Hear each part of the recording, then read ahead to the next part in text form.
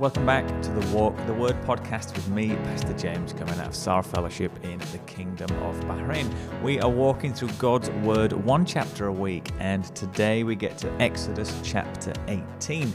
Now, as we say every single week, if you've not read this chapter in the recent past, go ahead, press pause, read it, and then we'll come back together as we seek to know and grow in God's Word. Last week, we took a little bit of a break. We didn't put out an episode last week, so don't worry, you didn't miss anything. I was invited to teach a Bible college class for Calvary Chapel Bible College in Europe, and just needed the time to prepare for that. So, Exodus chapter 18 begins verses 1 to 5, 1 to 6, really. We see this family reunion. Jethro, the priest of Midian, Moses' father-in-law, heard of all that God had done for Moses and for Israel, his people, and how the Lord had brought Israel out of Egypt. Now, we've seen Moses' father-in-law before, back in chapter 4, and known of by a different name in chapter 2. And as Moses kind of set off back down into Egypt to kind of put the Exodus in motion, his wife and 2 sons were sent back to be with father-in-law. And if you read around this, a couple of explanations, but probably the most likely, in my own opinion, is that Moses didn't want them to see the bondage, the slavery, the conditions down in Egypt, and he just wanted to keep them safe, really, as you very naturally would. So he sent them off to be with their granddad, and now they're out of Egypt, Jethro's been keeping tabs on what's going on, and he's come back for a bit of a family reunion. So there's Jethro, there's Zipporah, Moses' wife, and the 2 sons, Gershom and Eleazar. And they come back together, and Moses greets Jethro. Jethro greets Moses. There's lots of respect. There's lots of, there's just lots of love and respect when they meet. Look with me.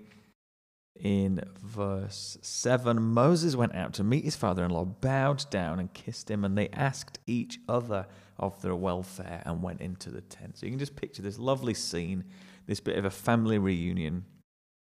And then in verse 8, we see that Moses told his father-in-law all that the Lord had done to Pharaoh and to the Egyptians for Israel's sake, all the hardship that had come upon them in the way, and how the Lord had delivered them. We've said this so many times, haven't we, in the recent weeks, that God has acted powerfully, spectacularly, and supernaturally to deliver his people and provide for his people again and again and again. Then we see that Jethro rejoices for all the good that the Lord had done to Israel, in that he had delivered them out of the hand of the Egyptians. And Jethro says, "Blessed be the Lord." This is in verse 10. "Blessed be the Lord who has delivered you out of the hand of the Egyptians and out of the hand of Pharaoh, and has delivered the people from under the hand of the Egyptians. Now I know that the Lord is greater than all gods, because in this affair they dealt arrogantly with the people." And Jethro, Moses' father-in-law, brought a burnt offering and sacrifices to God. Aaron comes with the elders of Israel to eat bread with Moses' father-in-law before God. Burnt offering, sacrifices, kind of different. The burnt offering will be totally consumed by the fire, and the sacrifices would form part of a kind of a ceremonial meal. Again, if you read around this, it's going to suggest that this is when Jethro was kind of converted. This is he's seen what God has done. He's seen the effects of it in the people. He's heard the stories of what God's done. And he's rejoicing. He's, "Blessed be the Lord who's delivered you out of the hand of the Egyptians. Now I know that the Lord is greater than all gods." Offer sacrifices. Let's have a fellowship meal with Aaron, the elders, with Moses. It's almost like he's kind of making not really a peace treaty, because he's not really against the family, but there's almost like a look, I want to be part of this. Praise God for all he's done. That sounds awesome. Let's offer sacrifices. And then the next day, Moses gets back to work, sort of thing. And we see in verse 13 that he sits to judge people. He would kind of adjudicate and give judgment, advice, counsel, settle disputes. And in the role that he had as a prophet, Deuteronomy 34:10 tells us that he was a great prophet, that he would give God's word on the subject, the problem, the issue. And Jethro sees it and says, what is this that you're doing for the people? Why do you sit alone and all the people stand around you from morning till evening? Moses says, well, because the people come to me to inquire of God. And when they've got a dispute, they come to me and I decide between one person and another, and I make known to them the statutes of God and his law. So I teach them about God, who he is, what he says, how they should live as a result of who he is and what he says. So I teach them and make known the statutes of God and his laws. In verse 17, Jethro says, what you're doing is not good. You and the people will certainly wear yourselves out, for this thing is too heavy for you. You are not able to do it alone. Now, we kind of need to take this with a little bit of a pinch of salt, that here's Jethro, brand new to the scene. No experience of how things work in this particular context. So he's not, the ultimate authority on how things are going. But he works as a priest. He knows what it's like dealing with people. And I think his point is very, very valid. You're going to wear yourself out, which then reflects on the people. They're going to get worn out because you're worn out. Nobody wants to go and see a worn-out counselor. Nobody wants to be taught by a worn-out teacher. So he says, you can't do this alone. In verse 19, he says, now obey my voice, I will give you advice, and God be with you. And that's a really important thing when we're giving advice to people, when we're getting advice from people. Is it just from them? Listen to me, Moses. I'll tell you what you should do. Or does it come with, I'll give you advice and God be with you? Because one is coming just out of human heads and human hearts, which you can make up your own mind about the wisdom and the counsel and the judgment that comes out of a purely human place. Or is this, look, let me give you some advice and God be with you in this. And Jethro says, you shall represent the people before God and bring their cases to God. You shall warn them about the statutes and the laws and make them know the way in which they must walk and what they must do. So Moses, keep on representing the people to God, God to the people. Keep on being the leader. Keep on being the teacher. But look for men from all the people, men who fear God, who are trustworthy and hate bribes, men who are honest, good, decent, have a healthy respect and reverence for God. And let them look after some stuff. A little bit of a military flavor, let them judge people in thousands, hundreds, fifties, tens, kind of divide people up and assign people responsibility. Let them judge the people. And if it's really important, every great matter they shall bring to you, but they will bear this burden with you. If you do this, God will direct you, you'll be able to endure, and the people will kind of continue living in peace. There won't be any conflict among the people. Things will work if you do it this way. Don't try and do it all by yourself. It's too big of a task for you to do all by yourself. So get some good guys around you, and they'll bear the burden with you. And we see that Moses listened to the voice of his father-in-law, and he basically did what he was counseled to do. Chose some able men out of all Israel, made them heads over the people, chiefs of thousands, hundreds, fifties, and tens. You can read more about this in Deuteronomy. And they judge the people at all times. Anything really difficult comes to Moses, but anything small, daily business style disputes and questions and queries went to these appointed leaders. And then we see that Jethro leaves and went away to his own country. Doesn't say explicitly, but we'd like to think, wouldn't we, that he is now a changed person, having had this encounter with God through hearing of God and seeing the people of God and hearing of the great victories of God, would like to think that Jethro left a different person.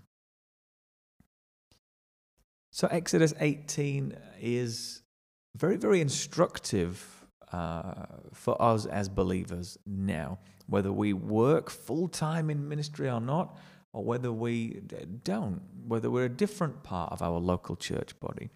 If you're in ministry and if you pastor a church and you're listening to this, I would sincerely encourage you to take the advice that Jethro gave Moses. Don't try to be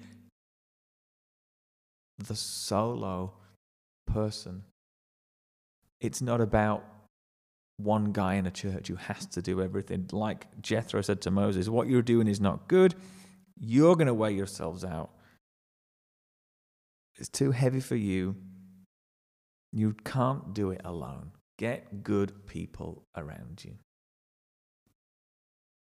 If you're not in ministry and you've got a different role in your local church family, maybe you're not the pastor, what we can take from this, what we can all take from this, is that it's all right to go to one another with questions, queries, for counsel, and for encouragement. It doesn't have to be the person, the guy in overall leadership that we go to with every single question, query, and point. It's all right to ask one another. It's all right to look around the church and who else is in some kind of leadership role. Maybe it's somebody who leads your home group, your small group, oversees worship and music, kids' church, women's ministry, men's ministry. It's all right to ask other people. It doesn't have to be the guy in overall leadership that we go to with every single question and query and dispute and for counsel all the time. A couple of years ago when I finished a master's degree, the thesis that I wrote was about pastors and elders. How do they coordinate leadership in light of this truth that Jesus is head of the church? That's beyond discussion and argument. But then the Bible talks about different people in different roles using different words. So we've got the pastor teacher and we've got elders. How do they work together? How do they coordinate? And this chapter, Exodus 18, was really, really important for me, forming an idea, a model of how pastors and elders work together. If you're interested in that book, I'll put a link in the show notes. But yeah, Exodus 18 was really, really instructive for me. That look, there are different roles for different people. If you're the pastor, if you're that guy leading a church, you don't have to oversee, give counsel, adjudicate on, pass judgment on, give advice on every minute detail of church life. It's all right to have good guys. It's biblical, it's scriptural to have good guys around you. Because we know, don't we, that none of us in ministry have the capacity and the capability to be a one-stop shop for every single thing that pops up in church life. The only person ever to have that kind of capability and capacity is Jesus, the true head of the church. But even he doesn't do it all by himself, does he? We read in Ephesians chapter 4 that he gives as gifts to his church people with different skill sets, pastor, teacher being one of them. So the only person who could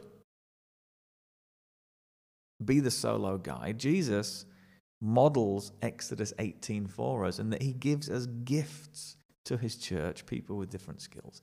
So then if we are part of his church, we're part of his church body, his church family, why would we do anything differently? If the only person who could do it alone chooses not to do it alone, but puts other people in positions of leadership and authority, why would we then, as those people, decide, you know what, we're going to do it all by myself? Jesus, great, he can, but he chooses not to. I'm in this role. Do you know what? Now I'm in this role, I'm not going to delegate anymore. I'm going to keep it all for myself. That's not what it's about. That's not what Exodus 18 teaches us. Next week, we're going to look at Exodus chapter 19, where we enter this wonderful period where Moses receives from God the law with its many, many instructions for worship.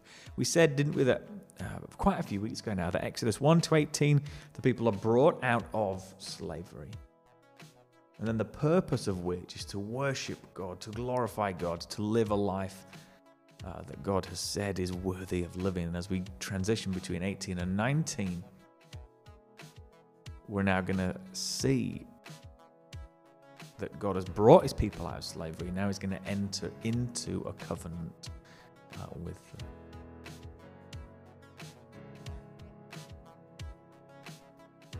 If you would like a free ebook about the life, the ministry of Moses, how he previews Jesus and what this means for you, we'll put that in the show notes as well. But until next week.